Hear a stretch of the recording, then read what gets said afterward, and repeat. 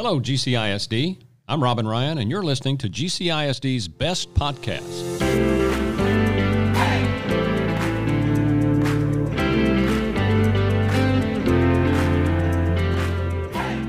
In GCISD, our mission is to be the best, and we define that as building excellent schools together. We can't accomplish this mission without really getting to know those who walk in our hallways, work with our students, and influence lives on a daily basis. This podcast is an opportunity for you to learn more about GCISD's best and brightest in the classroom and behind the scenes in our great district. October is National Principals Month, and we're blessed to have an outstanding team of campus leaders serving here in GCISD. In today's episode, I'm excited for you to get to know one of those principals, Dr. Wynette Griffin, and she's been the principal of Glen Hope Elementary since August of 2000. Prior to that, Wynette served as the assistant principal at Dove Elementary and taught at Grapevine and Bear Creek Elementary Schools, and she's a tremendous leader of teachers and truly loves the students and community of Glen Hope. I hope you enjoy my conversation with Dr. Wynette Griffin.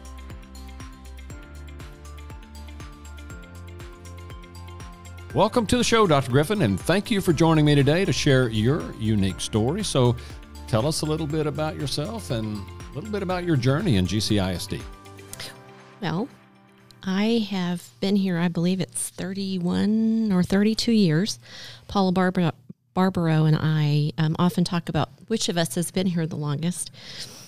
We moved here to the Dallas area in August of 1989, and I hadn't been teaching in Tampa, and so I was real excited when I got a job offer in Dallas ISD. I didn't realize that I would be teaching in a really urban district, and so I spent the first year trying to adjust to being away from family and friends and being really isolated on a new campus. So when I had a chance to interview at Bear Creek, I was really excited. And that was a time when we were undergoing just huge growth in the district. I mean, we had, I think, at one point, 24 classrooms outside at Bear Creek in trailers, portables, because we just had so many kids. We had like almost 1,100 elementary school kids at Bear Creek by the time, and not enough bathrooms for everybody. So if you wanted to take your kids to the bathroom before lunch, you had to leave like half an hour before lunch because everybody couldn't fit, going through the bathrooms. It was just that crowded. So it was a period of great growth, and we built Grapevine Elementary School, and Bear Creek at that time was going to do virtual all-around school all year. Mm-hmm. And my daughter was still young, and I needed to be on her schedule, so I went to Grapevine Elementary, got to teach with Julia Lyda. She was the principal while I was there. Learned a lot from Julia, and really kind of lit my fire for being an administrator. I've heard a lot about her. Yeah, I'm sure you have. Mm-hmm. Bright red hair, very feisty, but just a great leader. Built a lot of loyalty from her staff. So I was able to take a lot of that, and then I was selected to go to Dove Elementary. It was a year that we had 5 new assistant principals. That tells you what kind of a year that was. Mm-hmm. And I was there for about 4 years, learned a lot there. And then the opportunity came to go to Glen Hope. And so I've been there now since, like you said, this is year 2021, 22. And it's been a great journey. It's been a wonderful community, and it's really exciting now because I'm seeing children of children that are coming through to Glen Hope. So that's kind of fun. Or other kinds of relatives, nieces or whatever it is. But I've also been able to see teachers who started as young teachers at the same time I did or close to that, who have grown and matured and become wonderful educators. And so just that opportunity to have an investment in a community, I guess that's the benefit of having stayed someplace for a long time. That and the fact that I can tell all the stories that people don't know about the district. That's right. So you and I have talked before about Glen Hope and being the principal of a place for 21, 22 years. Some people would say, I've got this, and I don't really need to do anything different. But you continue to reinvent yourself, and you continue to reinvent your school. So talk a little bit about being a principal at one place for a long time, and how you keep from that becoming stale. Well, I think it's because I've always been a learner and somebody who wanted to push myself, and one of the very first things I learned as a leader was that I was not okay with stuckness. I don't like it when people get stuck. I don't like it in myself. I don't like it in other people. And so as challenges came up, I was always trying to figure out how we could overcome those challenges. How can we make things get better, and trying to look forward. And I've never felt like I was a great looking into the future person, but maybe because I read a lot and I don't mind spending time with people who know a lot more than I do, I've been able to figure out things that have worked well for us and allowed us to change and grow and do things in different ways. And I guess one of the big lessons I learned in my assistant principal life was is really important to be careful about the things that you chose to do, that there are going to come lots of things your way, lots of opportunities, lots of salesmen, lots of people, trying to get you to do lots of different things, sell their program, advance their agenda, whatever it was. But you had to be really discerning in what you chose to do. And once you discerned that that was the right way to go, then you had to work to get everybody on the same page. And I think being able to kind of work through all of the noise has been a strength and something I've been able to do pretty well. And when other people disagreed with what we were trying, I've been able to, I heard this term one time, be selectively insubordinate from a great leader. I don't remember exactly where that was, but that's funny. But in all honesty, I think that's something that leaders do know, is that you listen to the rules and you follow the rules as much as you can, but when you see situations that need something slightly different, you choose to do that, but only when you know that they're absolutely the right thing and you have the proof and the research to back it up. So especially over the last few years, Glen Hope has continued to evolve. So what's your favorite part of being at Glen Hope? What is it that keeps you coming back to Glen Hope every single day, 22 years later? Yeah. Well, first of all, it's the kids. The boys and girls that I've always thought that leaving that would just take part of my heart away. Being there every day, standing outside, getting to wave to parents, getting to see the boys and girls in the morning, getting to look at their faces if they're sad and saying, hey, what's up? How can we make this better? Or if they're happy, that's a great way to start the day. I love to see them skipping into school. That's really wonderful.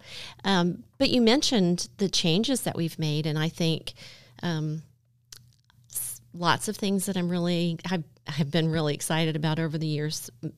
Doing standards-based report card and being one of the first campuses to try that, and the change that I feel like it made. And I know it was difficult for lots of people as we got used to it, but I feel like it made such a difference in our instruction, and it was fundamental to helping our teachers teach better and building on that success. And then I remember in 2013, it was April, and Rick Westfall walked into my office and said, hey, we're thinking about starting a GT program here at Glen Hope. What do you think about that? And I'm like, okay, tell me more.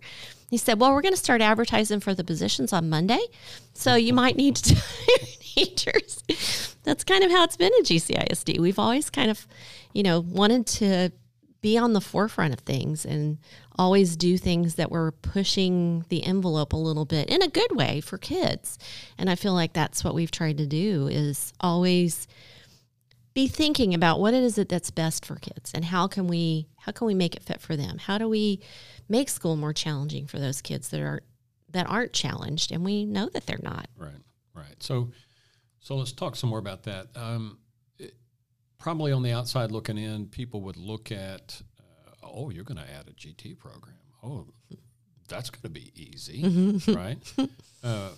So talk about some of the challenges that you had to overcome, especially early on as you look back at that, and then how that's continued to maybe have your school evolve over the last several years.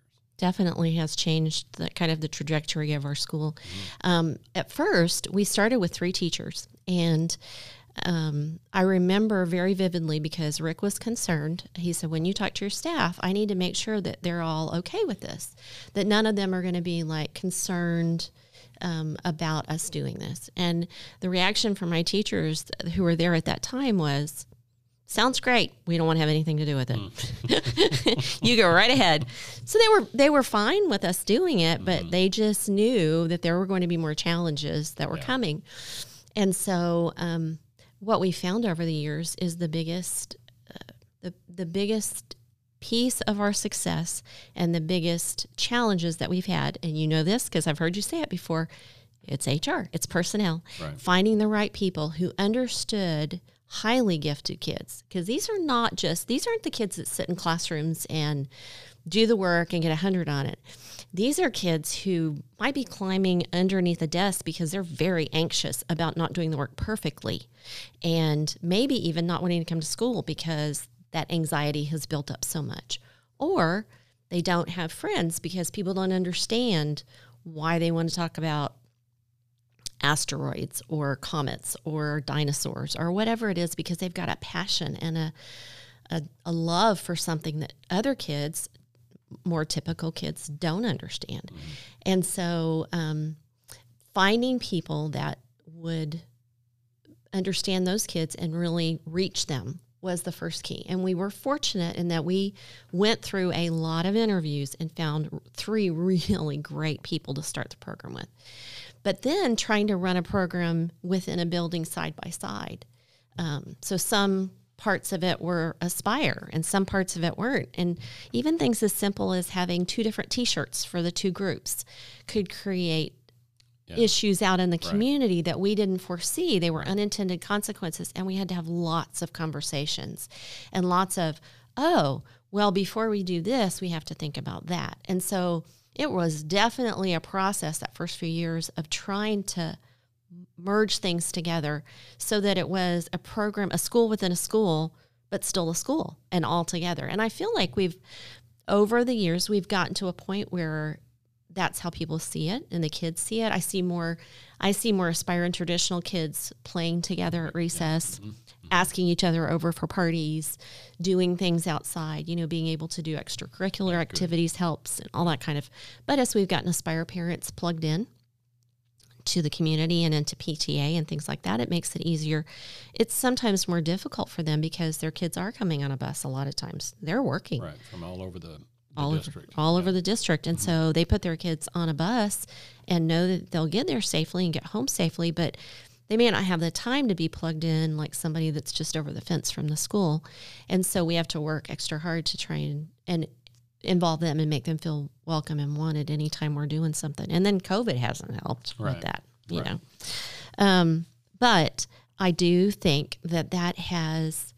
There's a saying that rising boats raise all ships. And I really think that that's probably impacted us because we've had to do staff development on how do you deal with anxieties, which then translated into my traditional teachers. They understand better about how anxiety can look like defiance, and it's not defiance. It's a kid who's just backed in a corner and doesn't know what to do. And so their whole outlook on discipline isn't the way that it used to be either. They look more at a child and see the child for who he is. And so, and they also have they just have to accommodate more for kids who are high achievers or gifted. Different kind of learners in a lot of different ways. Yeah, so they understand that differentiation is critically important because of our Aspire Academy. So first group of kids are seniors this year. Yes, they are. So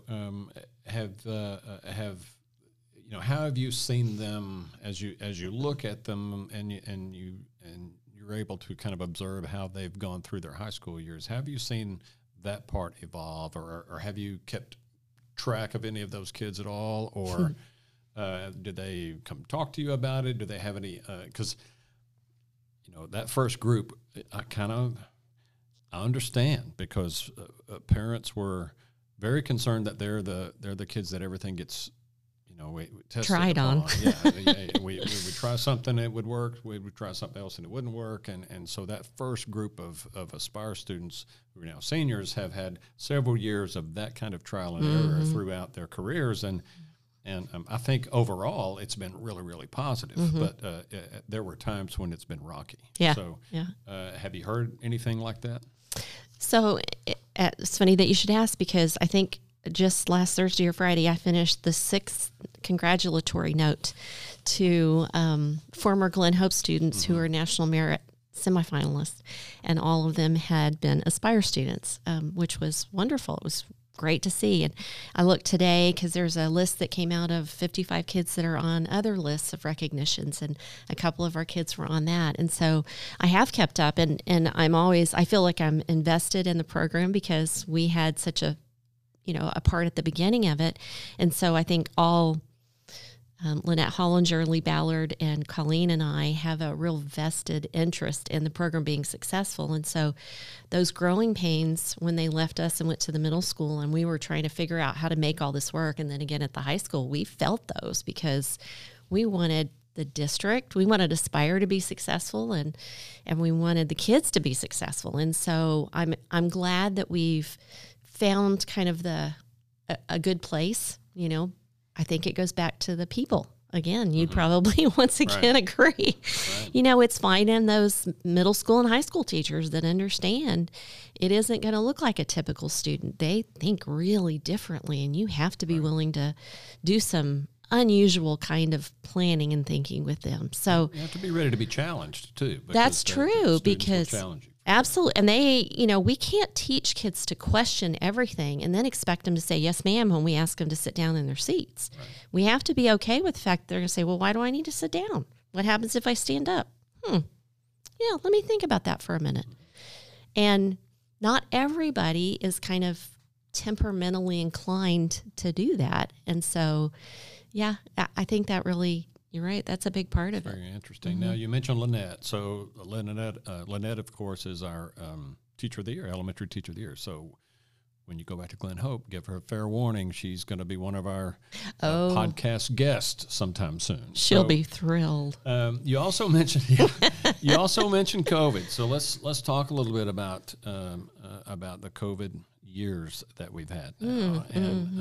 So it's been really tough, and you've had a lot of experience as an educator. So talk about yourself as a leader, how you and your perspective and that of your teachers has kind of gotten us through this time. Well, I'll start with kind of personal. The August that we were supposed to come back in, that would have been what, 19? 20? Which year? Yeah. The August that we were coming back. Not this year, but last year. So 20. Yeah. We didn't know a lot.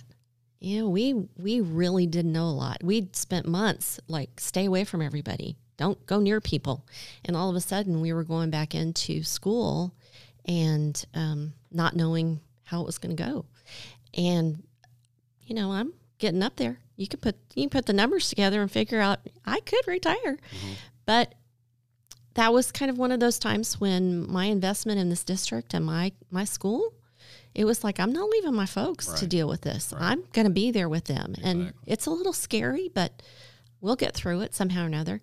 And it was tough. Boy, there were days when I honestly didn't know if every teacher would come back the next day. Because, and it wasn't because their love for what they were doing was any less. It was just they were exhausted. They were so tired, and things were changing all the time. And so the first 9 weeks in particular was really, really hard. And we got through the second 9 weeks and thought, okay, we've made it through, and we're getting more kids coming back. Because we started the first 3 weeks, we didn't have anybody. That was weird. You remember that, walking the halls and looking in classrooms and seeing teachers talking to computers. Yeah, right. No kids in the classroom. And then we had, maybe 60% that came back at different schools. And we tried our best to space them out. Everybody sitting in rows behind the shields. It was weird. And then the teachers trying to teach on the computers and that was both. So hard for them. But we made it through December, and I started realizing, we're not having big outbreaks. The kids, people say it's hard for them to wear masks. They're fine. We have very few that we even have to talk to about it. they're great. Right. And I started calling parents and saying, hey, I know that your kid's at home and you're worried about this, but let me tell you what we're seeing. So by March, we only had about 25 kids that were still remote. Yeah. Mm-hmm. Because we just worked really hard on, we need them back here. Right. And we knew that was the best place for them. And it was amazing for the teachers who were able to then only teach in person and not have to do both. The relief and the stress that kind of melted away was just, it gives me goosebumps at this point just to remember how nice that was, how wonderful it was. Everybody was wonderful. My community was great. They were so supportive. If I would say, I'm really sorry, but this is what we have to do, they were like, we're behind you. What do you need? Just tell us what we need to do. They volunteered to come do recess duty when things started relaxing and we started getting vaccinations to help the teachers. They were always just so gracious and so helpful and so appreciative of what the teachers were doing. So, looking back, it's one of those things that I think it's not something I'd ever want to necessarily have to do again, but it was really a defining moment. Well, and so that brings up to me what is another really tough mental hurdle, which is last June, we didn't think we were going to have to do it again. Mm-hmm. And then when we started this year, the Delta variant, came back and came back pretty strong. Yeah. And we've had some horrible results from some of that with many of our community members, and our kids and our teachers have had to struggle through that again. So how has this year been with, because we thought, hey, we're finished with this, and then we realized, well, no, we're not. So, our teaching staff, again, has risen to the occasion. Yes. And I know that they're tired. I know they're tired of having to deal with the kinds of things that we're having to deal with. Parents they're wanting to be more of a part of their child's education, especially at the elementary school. And that's been frustrating. So talk a little bit about this year and how that transition has gone. Yeah, it has been in some ways, in August particularly, because we were, I don't know, were we building the plane in the air? We were barely hanging on because every day was some new piece of information, and we went from, we're going to do this. Nope, we're going to do this. So it was a lot of change, a lot of things to get used to. I think that my staff's stability, they're not a lot of turnover, so they know our community. Right. They know me. They know expectations. They know that hopefully I know when to put the gas down and when I know to put the brakes on. And so I think they trust that. I know that they're tired. We all understand that. But I think they've been able to, I do know that they love not necessarily having masks on everybody because they get to see the kids' faces. And even from a teaching standpoint, especially with young kids, it's very hard to teach reading if they can't see your mouth. That's right. Because you have to make sure that you're pronouncing words correctly. And the difference between a f and a th is, it's minuscule unless you can see your lips. Right. And so some of those things, those barriers have been moved, and that's good. I guess I'm kind of excited because we haven't seen huge numbers of kids that have gotten sick as a result of being at school. And so I still feel relatively safe in telling parents, we're not seeing that. Right. We're not seeing huge outbreaks at school. Usually when we have kids get sick, it's because they were exposed somewhere else. Yeah. Their sibling gets it or their cousin gets it, but we're not seeing it in the classroom. So we're very fortunate there. And parents, again, in my community have been very understanding. We've been able to set up a sign up for lunch thing that it's limited, and we've had to say it's really limited, and I'm really sorry. One person per teacher every day. But again, they've been very understanding about that. Yeah. And anytime we can, if they can come stand outside, we moved our sock hop outside. Oh, well, there you go. And you know what? This was one of those things that when you look back, you think, why didn't we think of that before? We've always had the sock hop in the sweaty gym. And no matter how cold we try to make it, it gets hot and the kids get sweaty and the parents are holding their noses and they're all complaining and they come and stay for 45 minutes and then they're out the door because they're tired. And this time we moved it outside because of COVID, because Delta had reared its ugly head. It was a beautiful evening. Everything was outside. The parents brought lawn chairs. The kids played, they danced. The disc jockey would, play music. Sometimes they would dance, sometimes they wouldn't.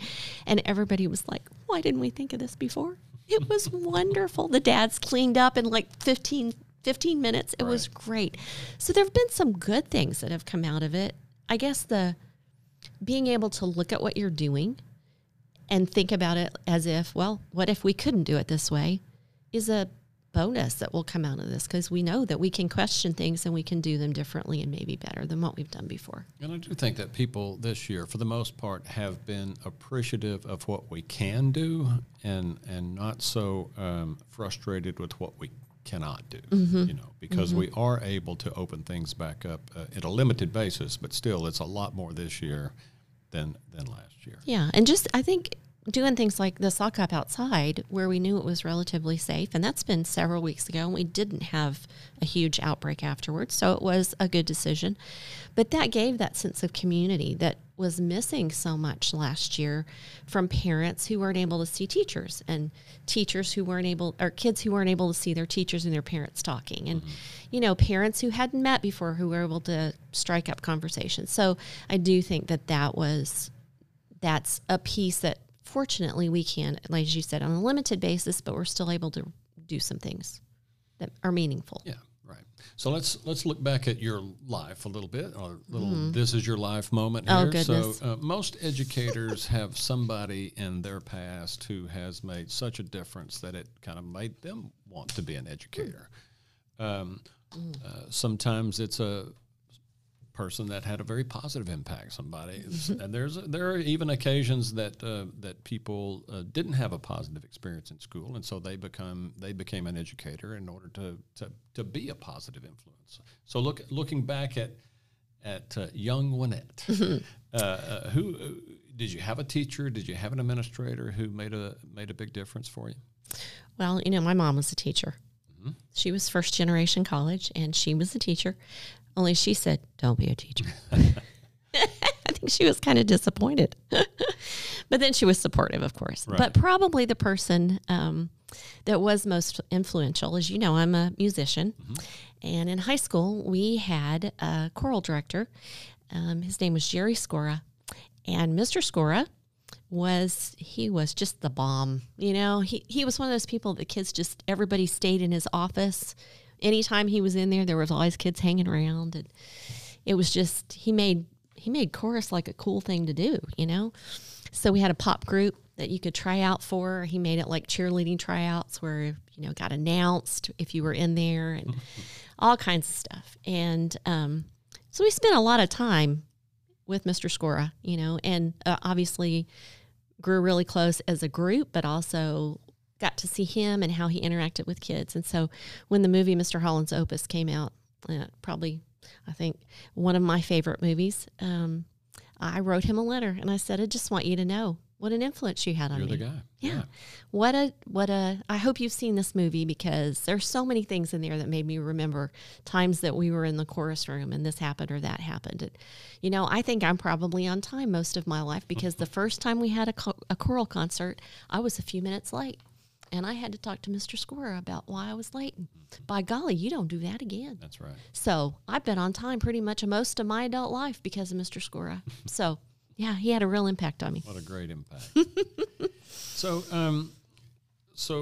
you and Jim have been in this area for a long time, and so you get to travel, you get to do all kinds of things around the state of Texas and really across the country. When you talk to other people about GCISD, what kinds of things do you talk about? What kinds of things do you mention? What are the things that you tell them about our work here? Well, I think the thing that would almost always come out is a joke that we like to be on the bleeding edge of things. when we go to conferences and try to find something that is new and innovative that somebody in our district hasn't been doing for some time, it's often difficult to find a presenter or, so unless you go to a national conference, you're usually kind of familiar with most of the things that have been talked about. And so that, I guess there's always been an urge within me to be innovative, to be on the cutting edge of things, to be involved in doing things at the highest level. And I feel like that's what we do. And, Aspire is certainly an example of that.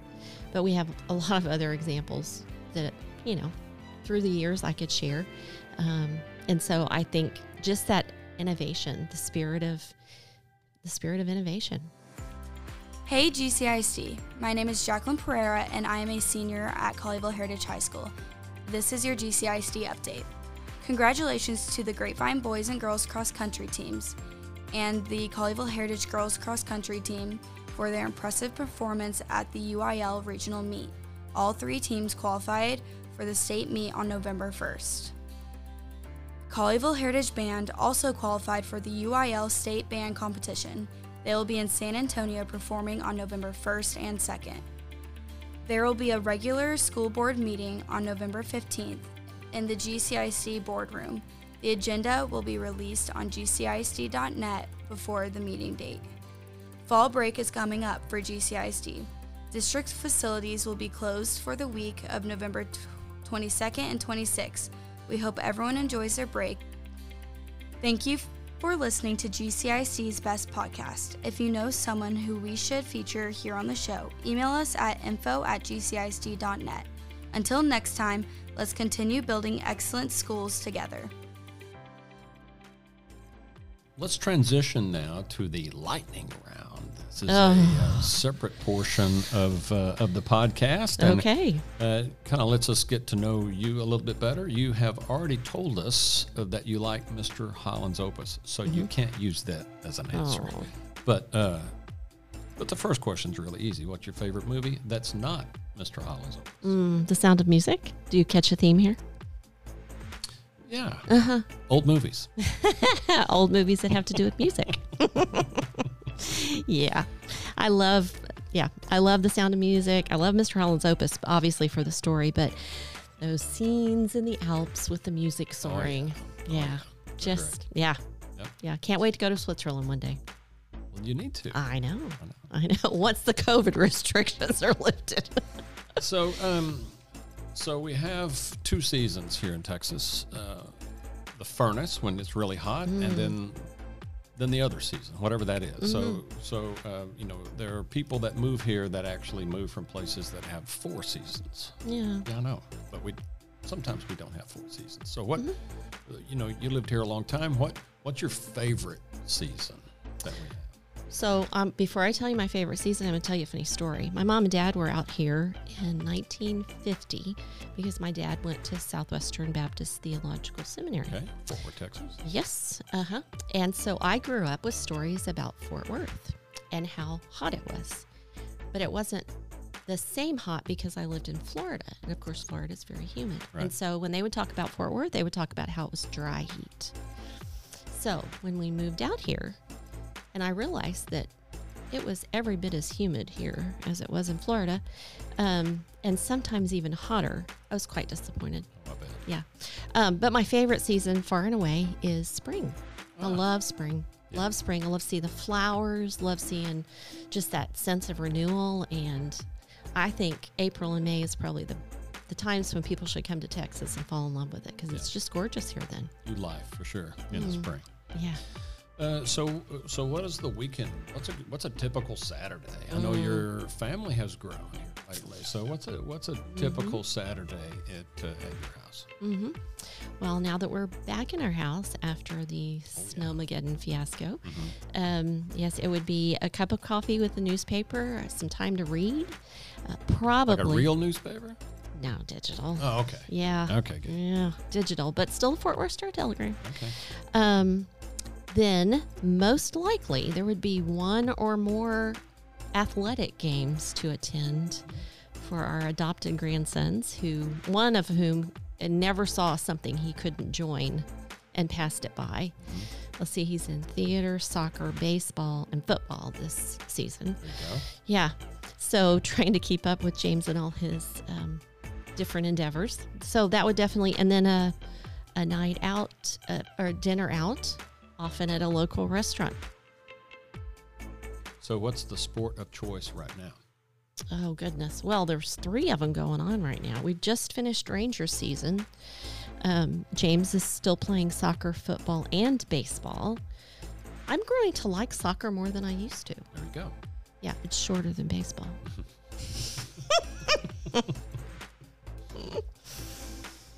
Well, that's totally understandable. Saturdays become really long, especially when you have multiple games. Yes. On Saturday. Especially doubleheader baseball games. That's right. Yeah. That's right. So, if we walked into your office right now, what would we find? Lots of books. Have you read them? Many of them. Okay, I good. can't That's say a good I've read question. every one, but many of them. In fact, sitting in my desk, because I've been unpacking things at home, is a very old copy of Quality Schools by William Glasser. And I looked at that and thought, sometimes it's important to go back and just kind of read something that's a very foundational piece of literature. And I think his is some of the foundations for restorative practice and restorative justice. And so I'm looking forward to that's something I'm going to look into reading over again. I haven't gotten to it yet, but looking forward to reading that one. I always have books going on. Yeah. Good deal. Well, Wynette, thank you. Thank you for joining us. We've learned a lot about your career. We've learned a lot about your school, about your leadership, and about your favorite movies, too. So I just want to thank our guest today, Dr. Wynette Griffin, and all of you for listening to GCISD's Best Podcast. I hope that you're enjoying meeting some of GCISD's best employees, the best that we have to offer. Until next time, let's continue to build excellent schools together.